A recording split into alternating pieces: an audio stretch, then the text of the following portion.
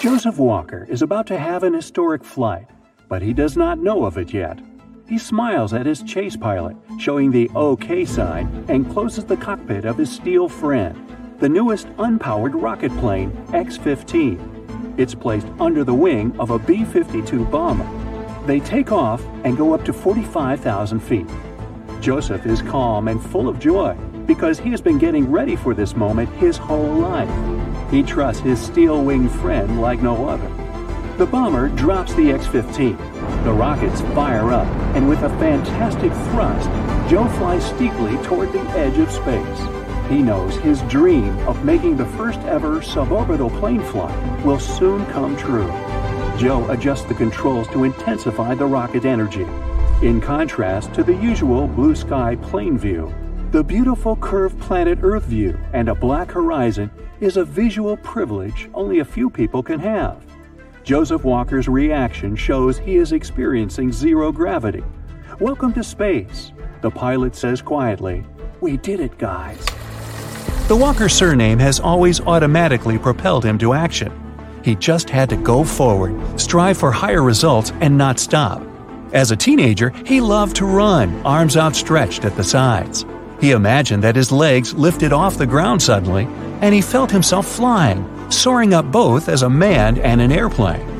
When he worked as a test pilot, he used to fly over city lights at dusk. They assembled themselves into gigantic mosaics below and reminded him of faraway stars he wanted to reach. His dream of becoming an astronaut and getting the astronaut wings, which he considered a great honor, was born at that time. On his way to his dream, Joe studied a lot and got a bachelor's degree in physics. He also had extensive test experience in the early X-series aircraft and 27 flights in rocket aircraft after joining the NACA, which stands for the National Advisory Committee for Aeronautics, in Dryden in 1951. He combined the experience with sound engineering judgment. What drives a test pilot to risk his life every day? Courage, duty, devotion, passion? All of it. Joe was a talented test pilot and would not have traded jobs with anyone, but he had always aimed higher. So he became the right person for the X-15 spaceflight program when he was invited to be its chief pilot. The whole team, including the engineers and all the 12 test pilots, had to prove that they could design an airplane that would fly and survive at hypersonic speeds. Before, there was only a theory about hypersonic flight and subscale wind tunnel testing. That's why there were many questions like, will they be able to prove it? Will they manage to design an airplane that will be stable and controllable at hypersonic speeds? Could they possibly create a structure that would survive the high heating rates associated with hypersonic speeds? And, more importantly, could a pilot survive and function adequately in this high-energy environment? When the X-15 launches from the bomber's wing, it first goes into a free fall for several seconds, and only after that the rockets can be ignited.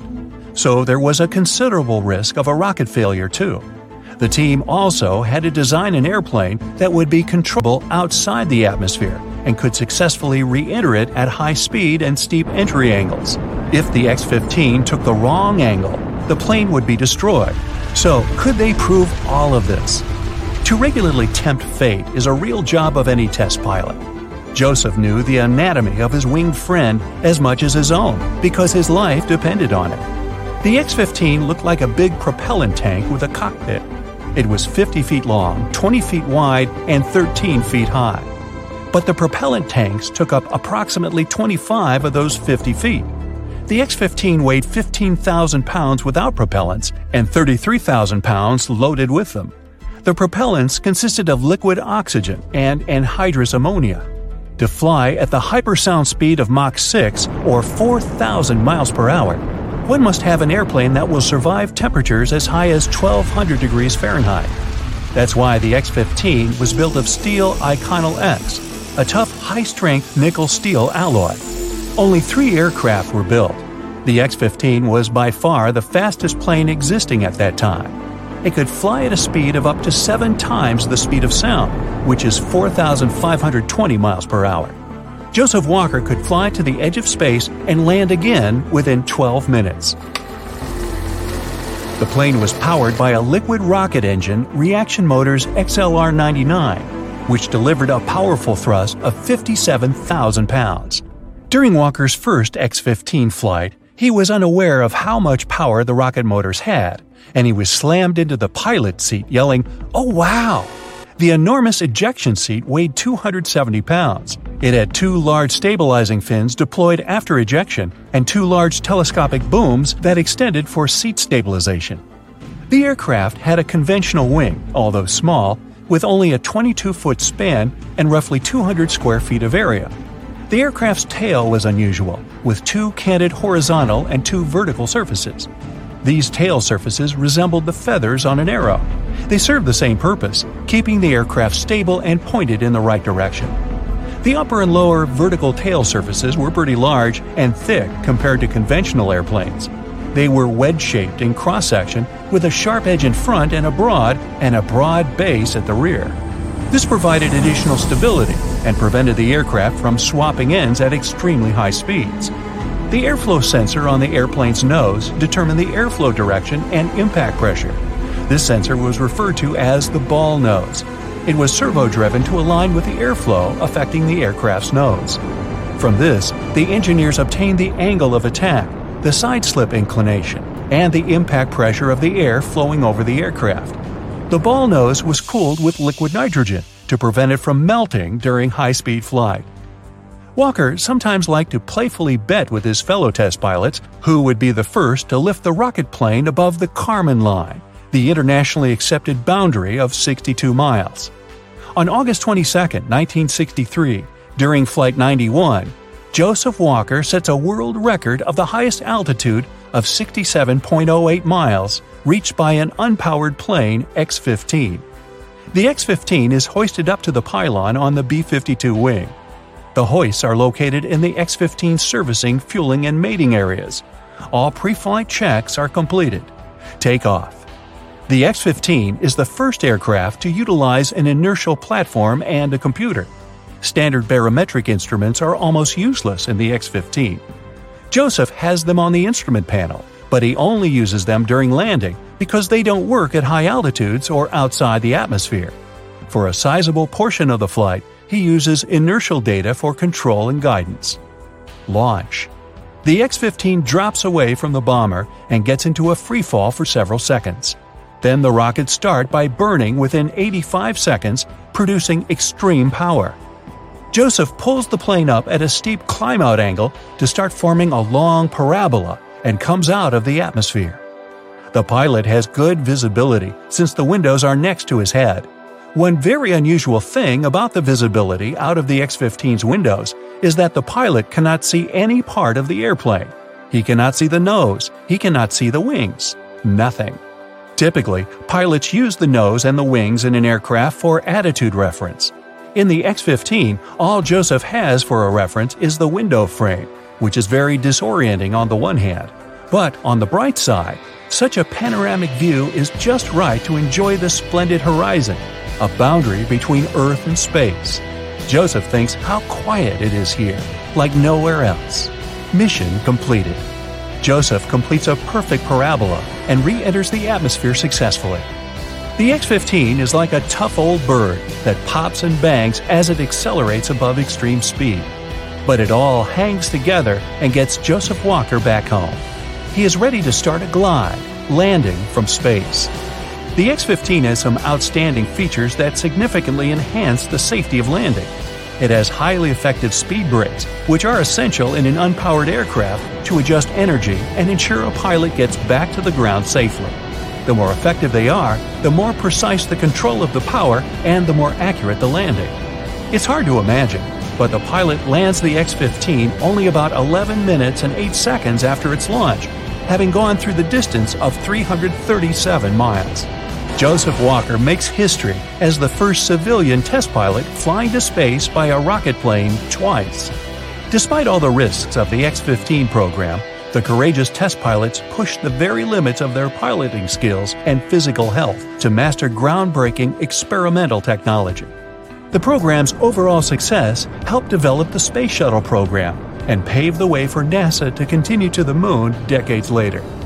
Joseph Walker got a lot of awards and the cherished astronaut wings, but only many years later. The Lunar Landing Research Vehicle, used to develop piloting and operational techniques for lunar landings, was trusted to be piloted by Joseph, and the famous moon crater Walker was named in his honor. December 4th, 1970. Pilot Bruce Gernon had 2 passengers on board his Beechcraft Bonanza single-engine aircraft, his father and business partner.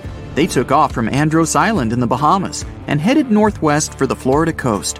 Sure, they were in the infamous Bermuda Triangle's airspace, but this was a typical flight Bruce had made dozens of times before. The trip usually took about an hour and a half with no hiccups whatsoever. Bruce took off and started gaining altitude. Strange things started happening right from the get-go. At first, he noticed a small cloud up ahead, but it kept growing. Not from the plane getting closer. This thing was actually getting bigger in size. Bruce had to fly through it, and he came out the other end just fine. He gained altitude, and yet another mysterious cloud appeared. This one was massive, and Bruce had no other choice but to fly through it too. At that moment, it got dark as night all around the aircraft.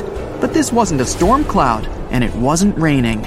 Bruce was starting to get worried, and then, bam! He saw flashes of white light. Bruce kept flying for another 30 minutes when he realized this was the same cloud he had gone through earlier when he started to climb. But now the cloud was cylindrical, and the plane was flying through its center. It was wide and seemed endless. Bruce thought he could never get out of that trap. But a minute later, he saw light at the end of the tunnel. But all of a sudden, the walls of the cloud tunnel began to narrow. They were closing in on the plane. The navigational instruments started wigging out. The compass was spinning by itself counterclockwise. The walls kept narrowing, smaller and smaller, wrapping like a vortex. The electrical instruments still going haywire. Bruce was running out of time. He had to get out of this place fast. A grueling 20 seconds later, he burst out of this foggy trap. As Bruce described later, he felt weightless for 5 seconds as his plane left the tunnel. The clouds dispersed, and now the aircraft was in a grayish haze. The men let out a big sigh of relief. He immediately grabbed the radio and contacted ground control to determine his location. But when the dispatcher looked at the green screen, his face became contorted with confusion. Bruce's plane wasn't on the radar.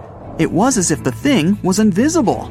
But then the dispatcher said the aircraft was already in Miami airspace. Bruce was utterly shocked. It just couldn't be true. Remember, the whole trip usually took around 90 minutes, but this time, it took just 47 minutes to get to the destination.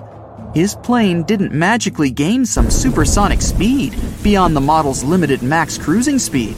This was physically impossible. The dispatcher must have made a mistake. But when the clouds parted, Bruce saw that he really was over Miami. The plane landed safely, and it was time to try and solve this mystery. Bruce checked the remaining fuel and his watch. After a short calculation, he was only more confused.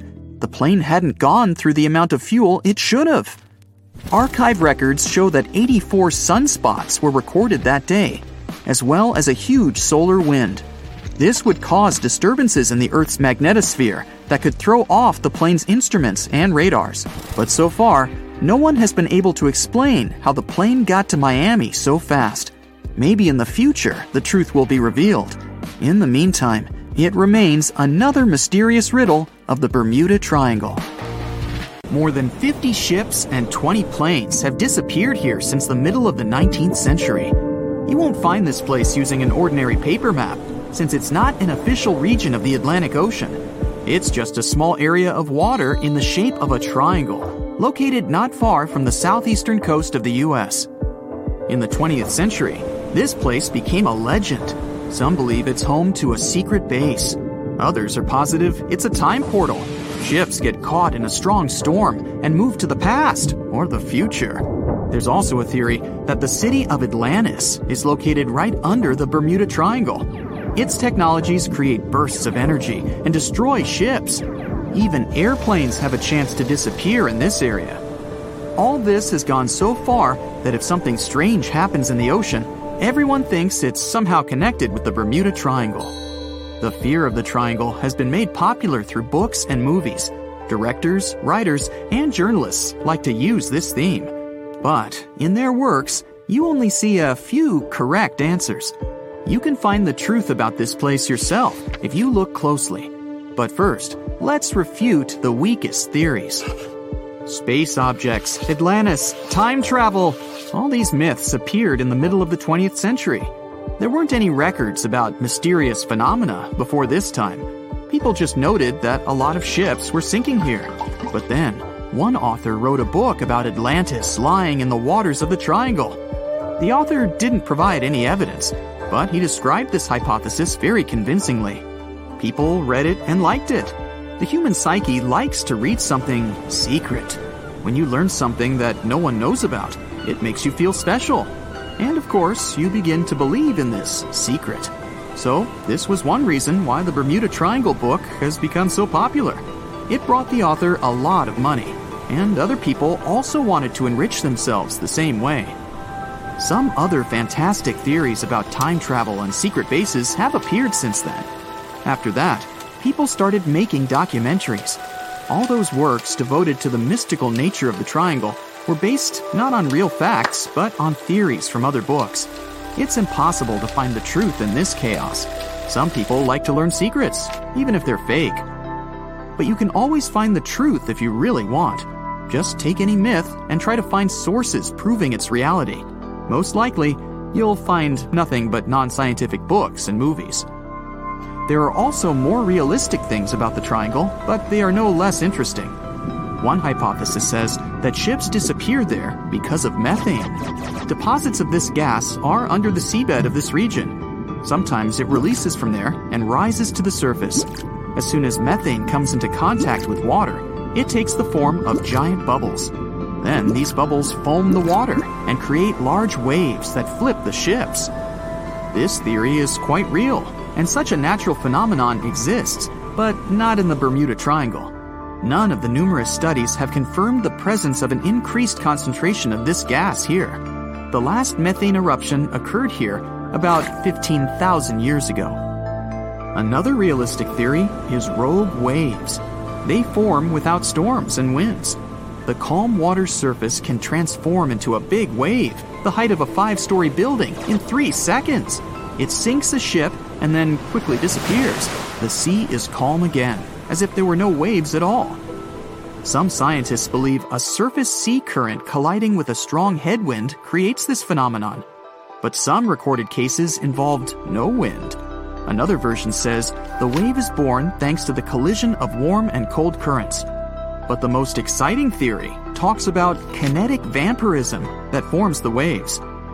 Under certain natural conditions, waves get the ability to exchange kinetic energy. And among all the waves, there will be the biggest, the vampire one. It absorbs the energy from all the others. When the power is accumulated, the vampire wave splashes it out.